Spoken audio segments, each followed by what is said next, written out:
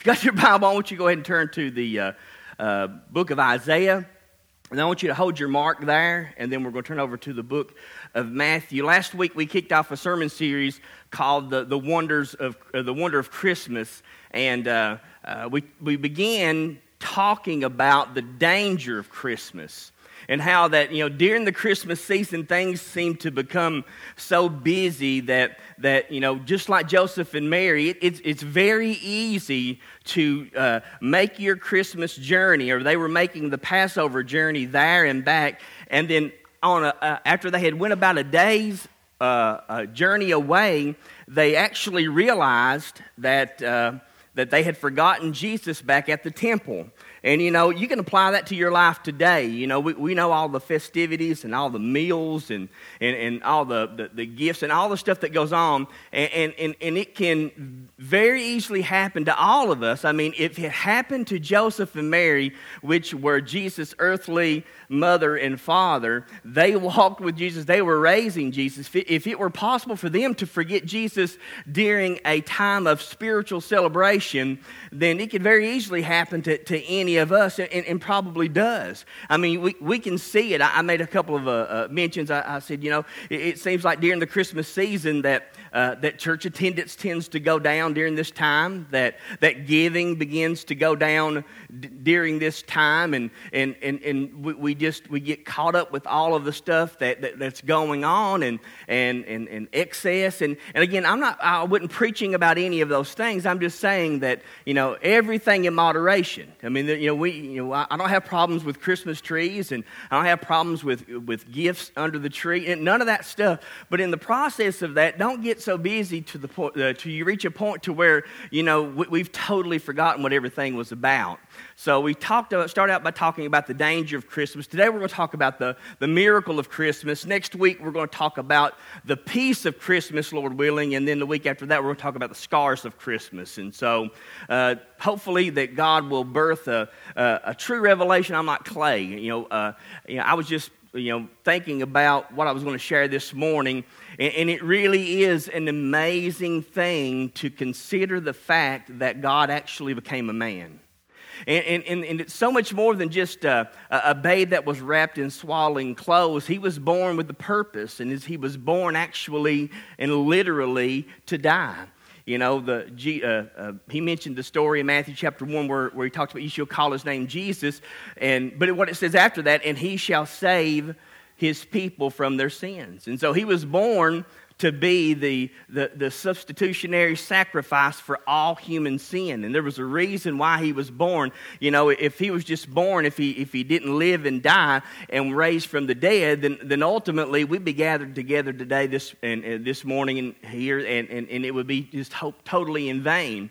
But today, I want you just to just hang with me for a few moments and pray that God would just birth in our hearts a new wonder for Christmas. A new, one of his names his name shall be called Wonderful Counselor.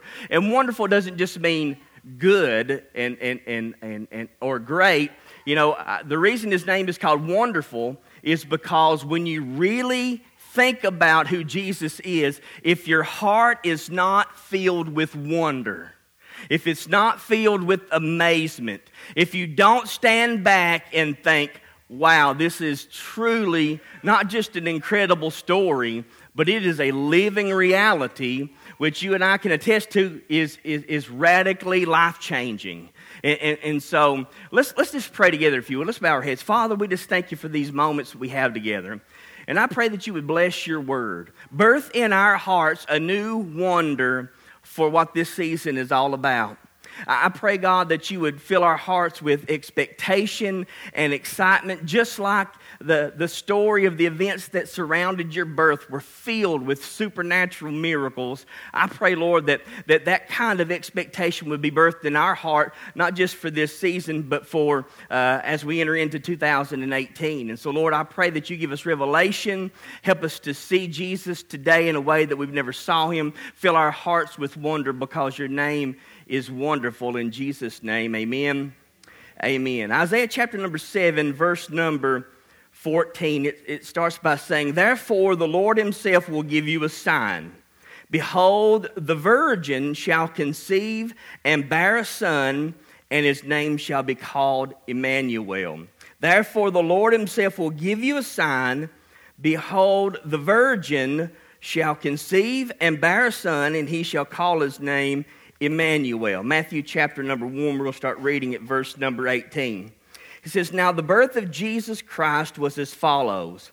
After his mother Mary was betrothed to Joseph, before they came together, she was found with child of the Holy Spirit. Then Joseph, her husband, being a just man, not wanting to make her public example, was minded to put her away secretly.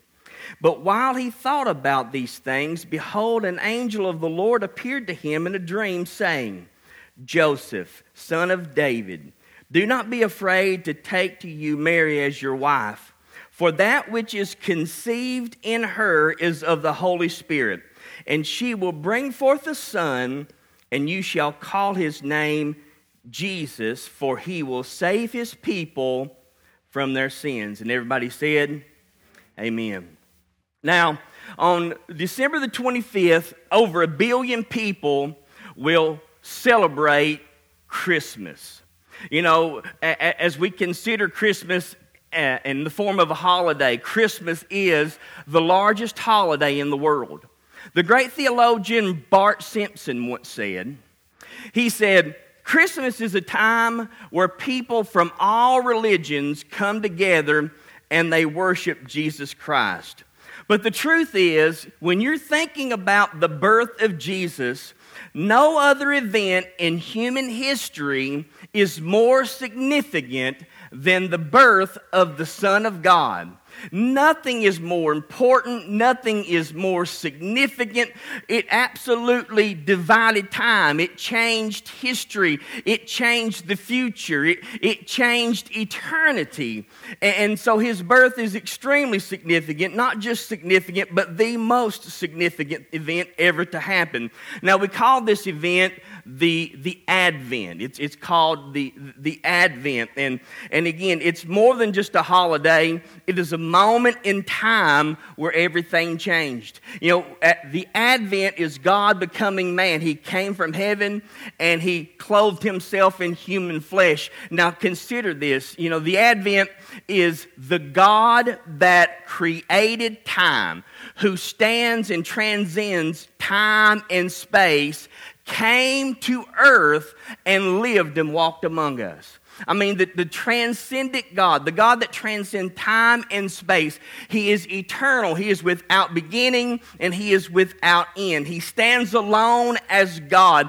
But there was a moment in time when this eternal God, the God that transcends time and space, came to earth, clothed himself in human flesh, and walked and lived among us. Galatians chapter 4 and verse 4 says that in the process of time, God sent forth his Son, born of a woman, born under the law, that he might redeem those who are under the law, that we may receive adoptions as sons. And so when you consider the birth of Jesus, it's so much more than just a baby being wrapped in swaddling clothes. The events that surround the birth of Jesus are filled with the supernatural. The events that surround the birth of Jesus are filled with supernatural events, with angelic visitations, with prophetic declarations. I mean, it's an incredible moment in time because God himself is entering into our world to live and walk among us. Imagine this. There was a time when God walked the earth. I mean, to me, that's an incredible thing because I would have loved to have lived at that time, because now I'm living my life for the day when I will be able to see him face to face. I think about that all the time. I mean, I think about the day when I'm going to be able to see Jesus with my own eyes. I mean, it overwhelms me to think that one day I'll put faith away and my faith will no longer be necessary because my eyes will behold him. Can you imagine looking at the one who died for you? Can you imagine looking at the scars that still are in his hands and feet? You know, the scars are the only man-made thing in heaven. Did you know that? But the scars are still there, but the scars are proof of his love for us. Can you imagine beholding the one who died on the cross, who died a death that you could not die, paid a price that you could not pay? He didn't deserve it. He willingly laid down his life. It says that God demonstrated his love for us, that while we were yet sinners, Christ died. One day, you and I will behold him, will look at him face to face, and I live every day of my life just to make it to that day. What an incredible thing. I mean, that the song that they sing all the time, I can only imagine. That's a beautiful way of putting it, but I mean, it's going to be so much more, The Bible says that when it talks about heaven, it says, eyes not seen, ears not heard, nor has it even entered into the heart of man the things that God has prepared for those who love him. But there's also an old song that says that Jesus is what will make it heaven for me. I'm thankful for what we read about heaven's going to be like. I'm thankful that that we'll see the gates of pearl, and we'll see the walls of jasper, and we'll see the streets of gold. I'm thankful for the many mansions Jesus mentions about. But the truth is, if Jesus wasn't there, I don't want to go. I'm living my life for the one who died for me. He deserves it. He is worthy. And you know what? One day I'll throw off this old body and I'll see him face to face. And what a wonderful time that will be. Amen? So when we consider this, the events that surround it, it is filled with the miraculous. And I'm going to give you 3 miracles this morning that, there were a whole lot more than just 3. But 3 of the key miracles that happened in during the time of the birth of Jesus that I believe it's important for you not just to get with your head, but to get in your heart. It's important for us to get there. Now let's look at the first one. You can go ahead and go to the next slide. The first miracle of Christmas was the fulfillment of prophecy. First miracle of Christmas was the fulfillment of prophecy. Now I think about this stuff all the time. It's amazing to me to consider this because, it's backed up by historical data. When you consider this, when you really study it, nobody that is an open and honest seeker, whether they believe in Jesus or whether they're not, if they consider the historical evidence and proof of his birth, it's undeniable. Anybody that would deny this would simply be unreasonable. And I'm not saying that in a harsh way or a way to try to criticize somebody. I'm just saying the birth of Jesus was an historical fact. And so you can read about these things. And if you've never done that, I would encourage you to do that. I promise you it'll strengthen your faith. But majority of us, we know the story behind the birth of Jesus. But what you may not realize is that his birth, right down to the last detail, was the fulfillment of many of hundreds of Old Testament prophecies. Now, these prophecies, listen to this, they were written from around 1450 BC to 430 BC. And here's the thing that is incredible when you research it and when you look at it. We have actually discovered manuscripts that prove that they were written at least 400 to 1,000 years before Jesus was born. If you've never done that, if you've never been to the Creation Museum, when you see how that the Bible was transferred and translated, when you study the things like the Dead Sea Scrolls, when you look at just the historical facts and data, and when you see the events that when they discover this, how it's backed up the story, not just the story, but the prophetic fulfillment of the birth of Jesus, it's an incredible thing because God is real. Most people just intellectually acknowledge Jesus as Lord and Savior, but intellectual knowledge of Jesus is not saving faith. You know, listen, to truly put your faith in Jesus to be saved, it requires you to obey Him. I mean, obedience is the proof of faith. How do I know that's true? Because faith without works is... So you can acknowledge it. You can, in your mind, you can say, you know what, I believe that this is true.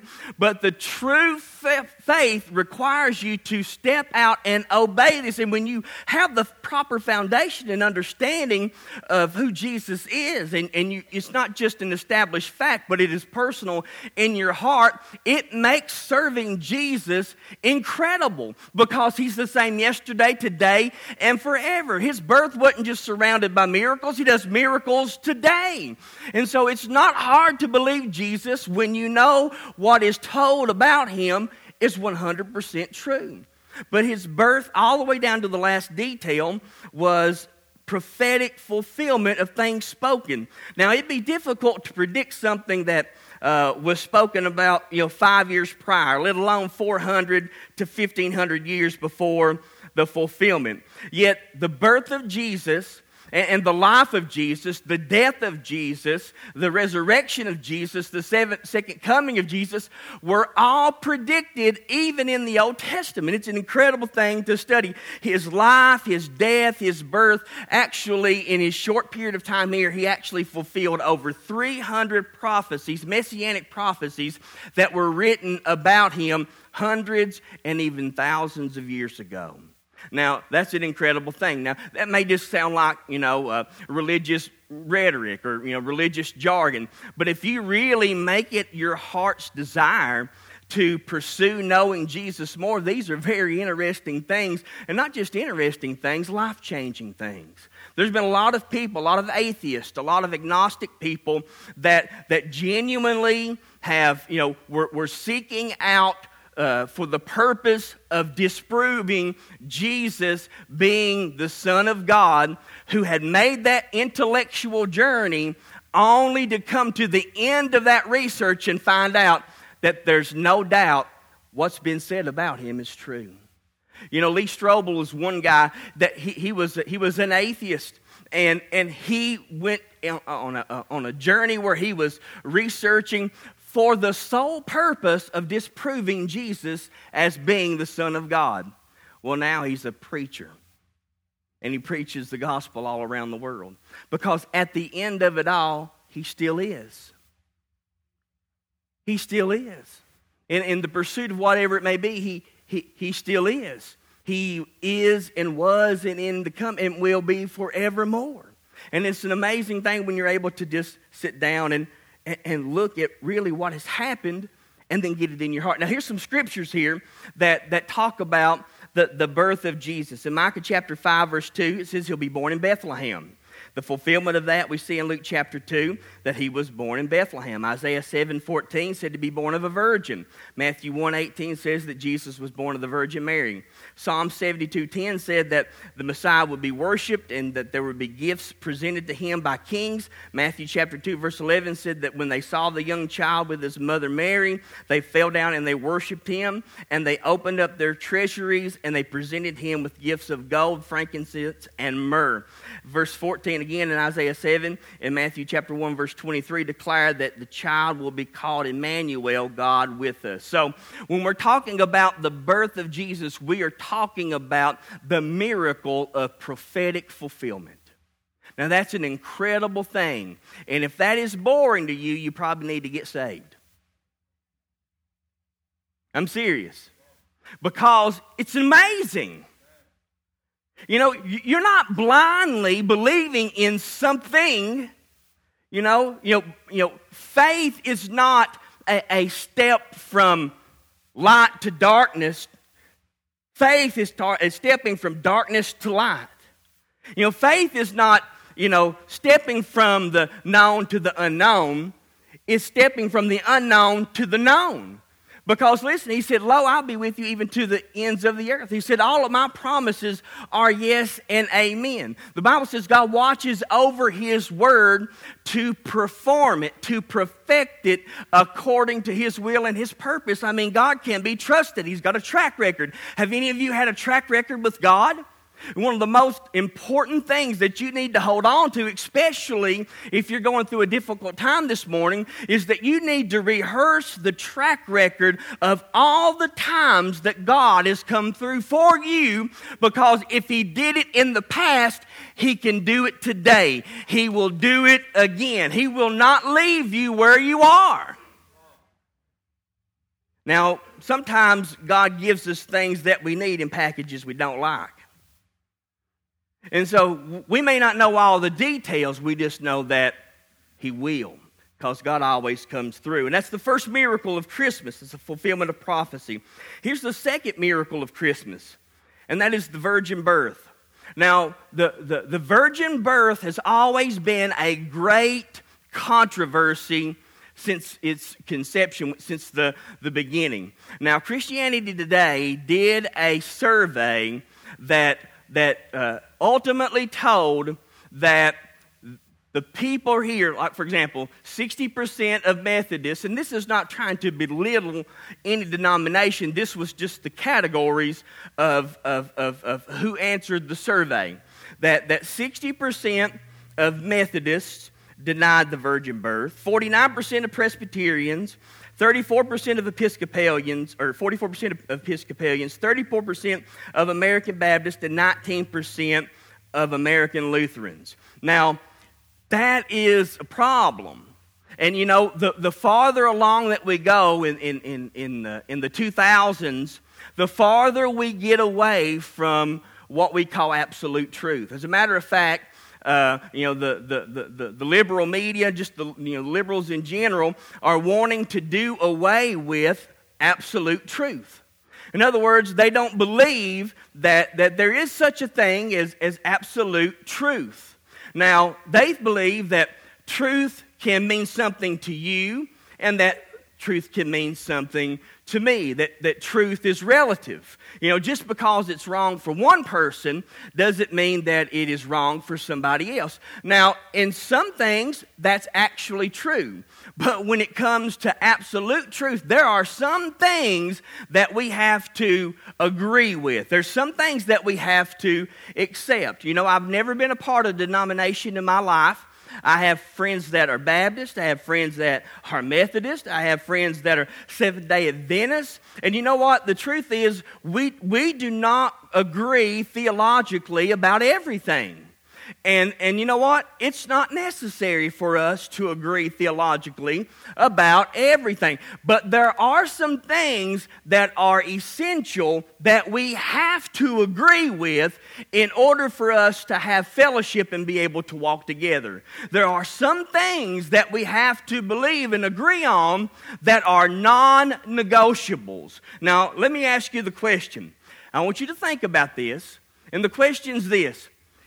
Is it necessary for someone to believe in the virgin birth in order to be saved?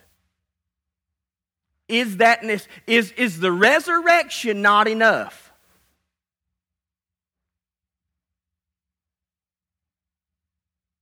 I want you to think about that.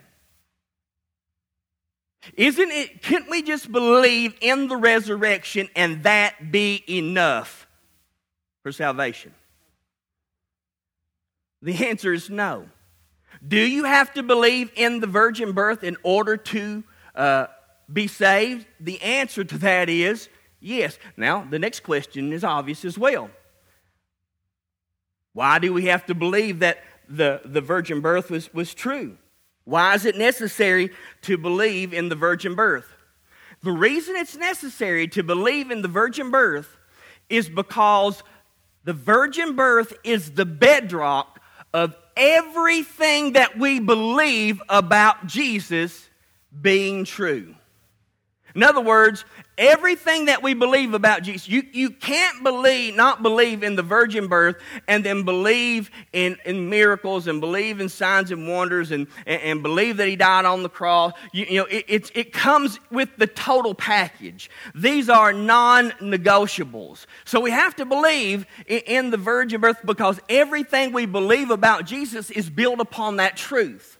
That's why it's the greatest event in human history, because let me explain this to you.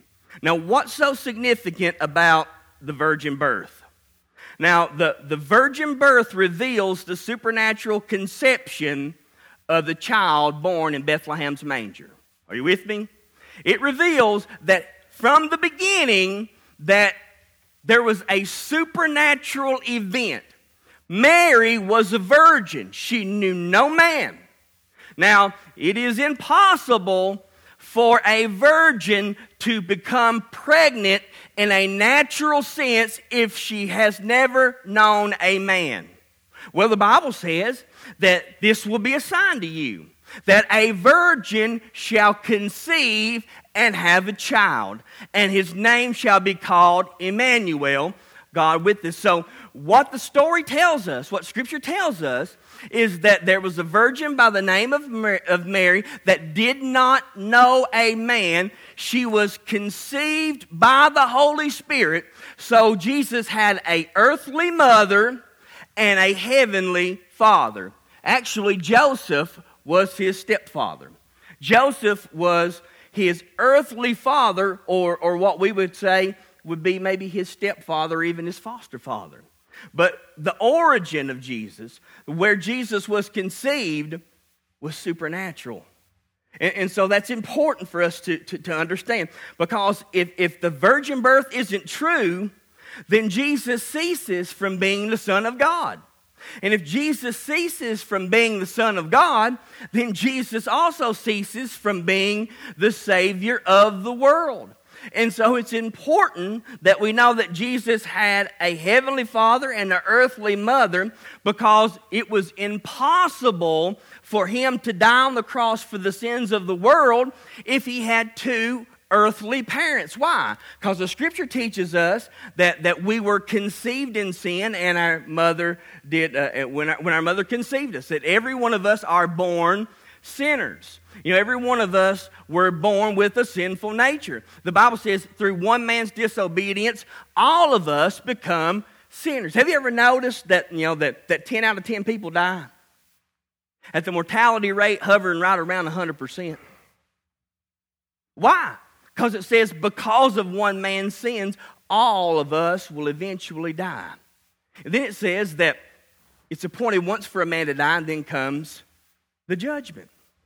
So Jesus, who had a heavenly father, conceived by the Holy Spirit in the womb of a young lady by the name of Mary, who was a virgin, was able to come and put on human flesh, yet without sin.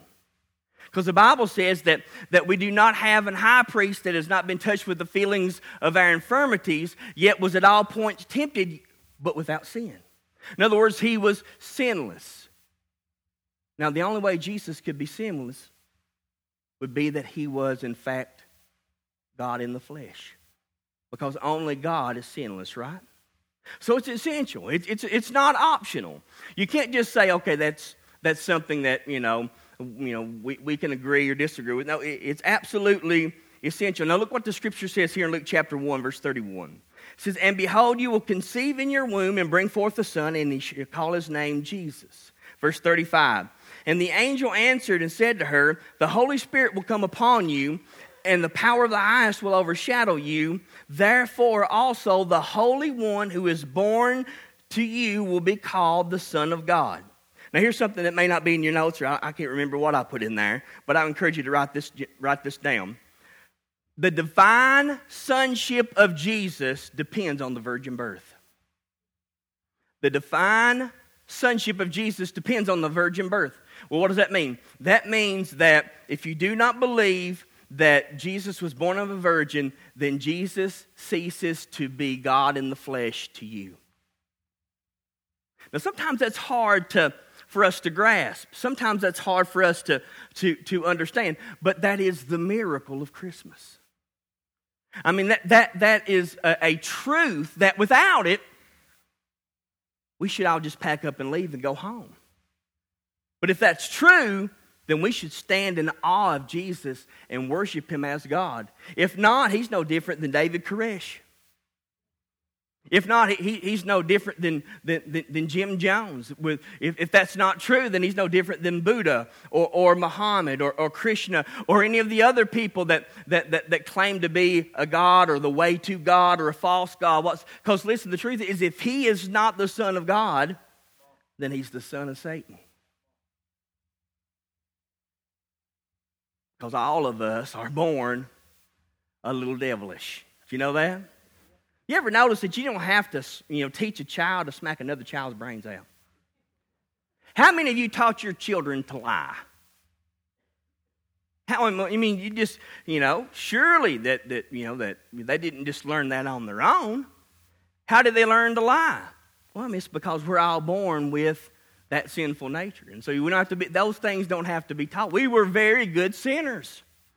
Some of us better than others, but we're all, sinning comes natural. Now, here's the third thing and the last thing. The first miracle of Christmas is prophetic fulfillment of the birth of Jesus. The second miracle of Christmas is the virgin birth. And the third miracle of Christmas is the incarnation. In other words, it's this child that was born in the manger is God. And the Bible says some incredible things. This is another reason why I would like to have lived when Jesus was alive, because, the book of Colossians says this. Now, I've thought about this, and if you really just think about it, it's an incredible thing. The book of Colossians, chapter 1 and chapter 2, it says that it pleased the Father that all of the fullness of God would dwell in Jesus. Everything that makes God God dwelled in Him. Now listen, it's impossible for us to describe God. What kind of a job do I have? I can't even tell you what chocolate tastes like. But I'm up here trying to describe to you how good God is, or explain to you about how amazing God is, about how real God is. And you know what? He blows my mind today. And the incredible thing about God is that the fact that it's possible for us to know Him. I still can't get over the fact that you can know God. And not only is God knowable, He knows you. He doesn't just know you, He thinks about you all of the time. The Bible says that God's mindful of us. What does it mean? It means that God's mind is full of us.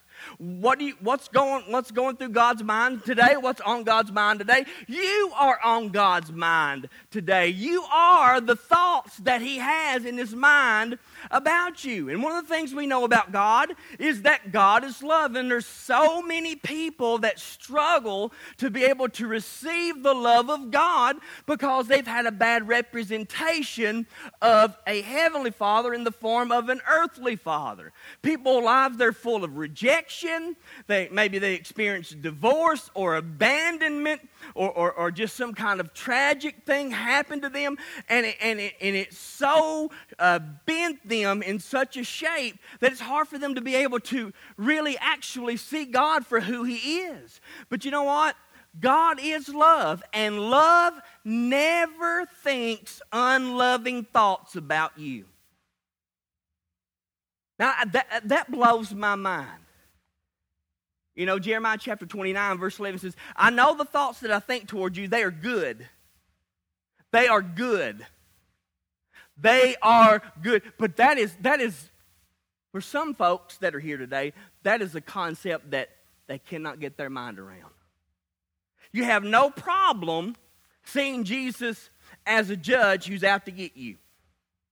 It's no problem for you to be able to see God, that every time that you mess up, He's writing it down to remind you. You have no difficulty trying to see God as somebody that wants to punish you, but it's nearly an impossible thing for you to actually think that God loves you. And again, it's one thing to know that theologically. It's another thing to know it experientially. What did the Bible say in Galatians 4:4? I quoted it a while ago, that in the fullness of time, God sent forth His Son, born of a woman, born under the law, that He might redeem those that are under the law, that we might receive adoption as sons. I mean, God loves you. I mean, he's not mad at you. He's mad about you. He loves you so much that He didn't create you for time. God created you for eternity. A lifetime is not long enough for God to tell you how much I love you. And then it says, but God, who is rich in mercy, who has loved us with His great love, that in the ages, plural, to come, that He might show His exceeding great riches and grace toward us. Now that sounds really high, deep, and theological. What is He saying? He's saying, listen, throughout all eternity, God is going to tell you just how much that He loves you. And every time you get a revelation of that in your heart, it's going to blow your mind. You're going to take a lap around the throne, and you're going to think, man, I think God loved me. And then all of a sudden, you're going to get a revelation in your heart, and you're thinking, wow, God, you really do love me. And then you're going to take a lap around the throne of God again, and you're going to think, God, you're blowing my mind. I mean, I thought you loved me, but Lord, no, you really do love me. And then you're going to take another lap around the throne, and you're thinking, God, you are amazing. Not only do you love me, you really love me. And I can't even begin to experience it. That's why it's going to take ages, plural. Now, if that don't make you want to cry happy tears, that's the Christmas story. He came as God in the flesh so you could be with Him forever. Hell is not a place that God sends the wicked to. Hell is a place that man chooses to go to because they reject God. God didn't create hell for man. The Bible says that God gets no pleasure in the death of the wicked.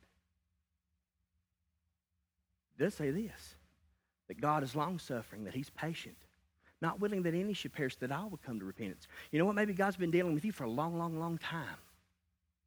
And the fact that you're still alive today is the fact that He's been so patient that, you know what? He wants to give you one more chance. Because when we stand before God one day, we'll be without excuse.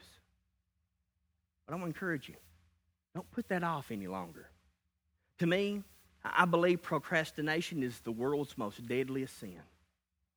I believe more people have went to hell because they procrastinated than alcoholics, murderers, drunkards, pedophiles.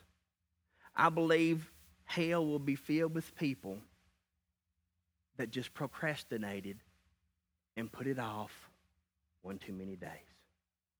What a horrible, horrible thing that would be. If you're here this morning, and then go ahead and come to music. If you're here this morning, and you're one of those people who have put it off and put it off and put it off, don't walk out of this door today without doing business with God. You know, it's not hard to get saved. It's not hard. When you're ready to get down to business with God, it's not hard to get saved. There's no big words or fancy prayers that you have to pray in order for that to happen. It's just the surrendering of everything in you to Him. You know, an easy math question to understand salvation is that Jesus plus anything equals nothing. And Jesus plus nothing equals everything. And when it comes to being a Christian, there's a moment when you surrender everything. And then there's a moment-by-moment surrendering of your life every day after that. Now, it costs you nothing to become a Christian, but it'll cost you everything to be a follower of Jesus. And I don't want to separate those two. It's not either or, it's both and. Because when you surrender everything, you don't belong to yourself anymore.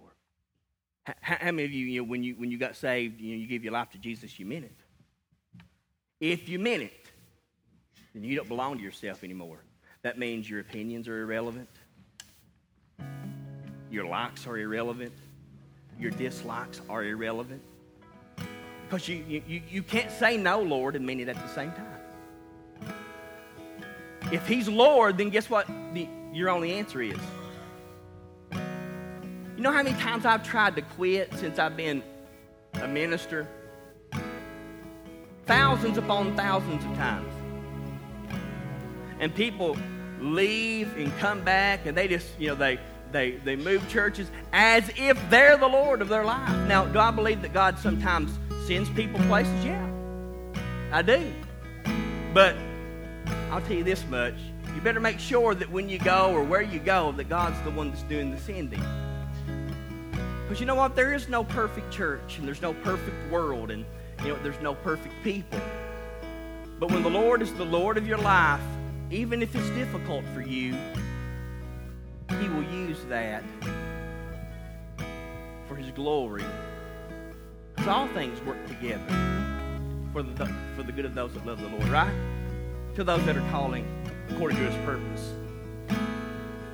But this third miracle, the incarnation, when you think about it, it's incredible. But if Jesus had an earthly father, the Bible would be untrustworthy. Because the Bible proclaims that He didn't have an earthly father.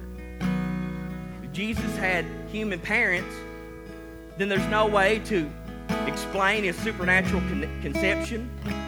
There's no way to explain His supernatural life, His substitutionary death, His bodily resurrection, His heavenly ascension, or His second return.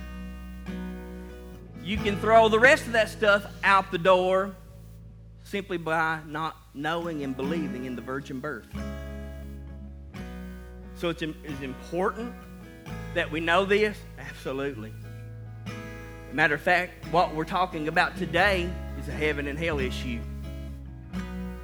It's important that we grasp it to the point that we believe so much in it that we'll surrender that man who was born, that baby that was born in a manger. Because He was born to die. He was born to be the Lamb of God, but He's coming back as the Lion of the tribe of Judah. And people say, well, all this bad stuff that's happening around the world, it's God's judgment against the earth. Not yet. Not yet. Will be. Because there'll be a day when the judgment of God will come so fearful, so powerful, so total, that the Bible says that the earth will dissolve away because of the fervent heat. So before we're quick to proclaim God's judgment, and do I believe God does judge things? Absolutely. But sometimes His judgment is simply giving us over to our own lusts and desires. Sometimes God's judgment against us is simply Him giving us what we want. I don't even know what I want. I don't even know what's best for myself. Do you? If you do, I'm scared for you. You know why? All of us are just one step away from stupid. And when things go wrong or things go bad, we'll react out of an emotion or a feeling that will ultimately end up making things far worse than what they really are. So stand with me.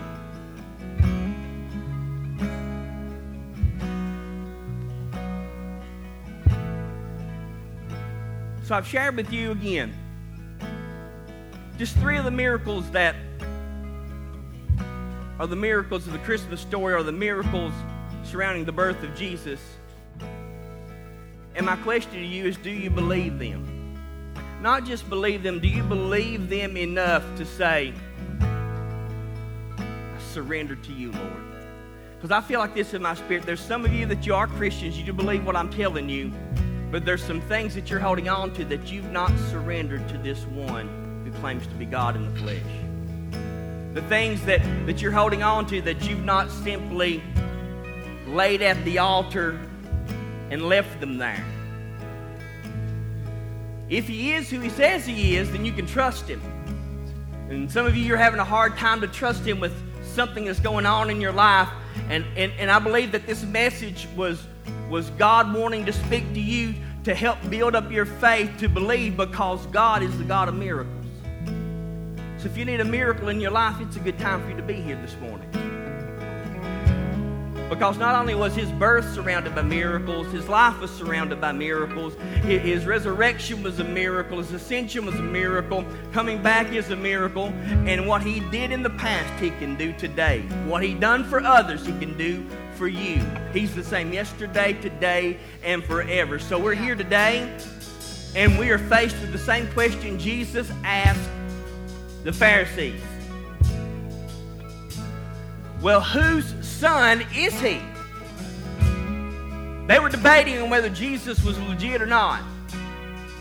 And so they asked him, well, whose son is he? Well, if he's God's son,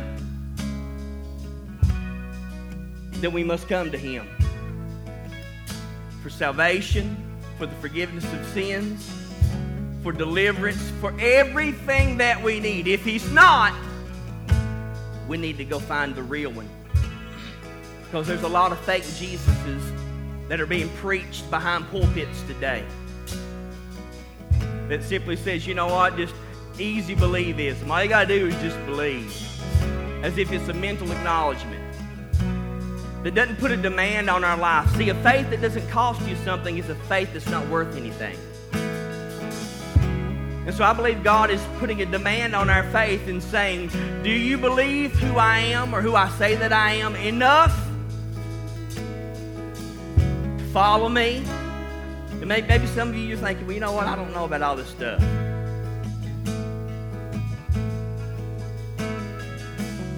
Well, today, the Christmas story is just relevant as it was 2,000 years ago. Because this same Jesus that was born in Bethlehem, that was found lying in a manger, that was wrapped in swaddling clothes, born over 2,000 years ago, this same Jesus said in John chapter 3 that he wants a second birth experience to happen in your heart. In John chapter 3, he said this, he said, you must be born again. And maybe you've got the Christmas story in your head, but you don't have the Christmas story in your heart. And he says, listen, if you're not born again, you'll by no means enter into the kingdom of heaven. And if you're not, I want to encourage you. Don't walk out of this door saying, I'll do it some other time. Don't walk out this door saying, you know what? I'll do it later. Tomorrow is promised to no man. The Bible says today's the day of salvation. He said, behold, if you hear my voice, do not harden your heart as your fathers did. Because we'll walk out of this door stomping, spitting, and insulting the grace of God that was demonstrated through the death of Jesus on the cross. Amen. Let's pray. Father, I pray right now that the Holy Spirit would just move across this building. And I pray for every person that is here that may not be saved, that God, you'll deal with them, that you'd speak to them, that you would bring conviction in their hearts. For those that are uncertain, I pray, God, that you would reveal yourself to them in a way that they may know and know that they know. I pray, God, for those that are in need of a miracle this morning, that maybe they're holding back because they're not sure that you will. They believe that you can, but they're not sure that you will. I pray that this story this morning and the truth behind all of the miraculous things that happen will birth faith in their heart to just surrender whatever it is they're dealing with to you. If you're here this morning and you don't know Jesus Christ as your Lord and Savior, if you don't have 100% assurance that if you died today, if you breathed your last breath, if your heart stopped beating, that you'd be thrust out into eternity to stand before God, and that He would say, depart from me, I never knew you. If you are not right with God and the Lord is dealing with you this morning, on the count of 3, would you just shoot your hand up and say, that's me? 1, 2, 3. Shoot your hand up. That's me. That's me. Amen.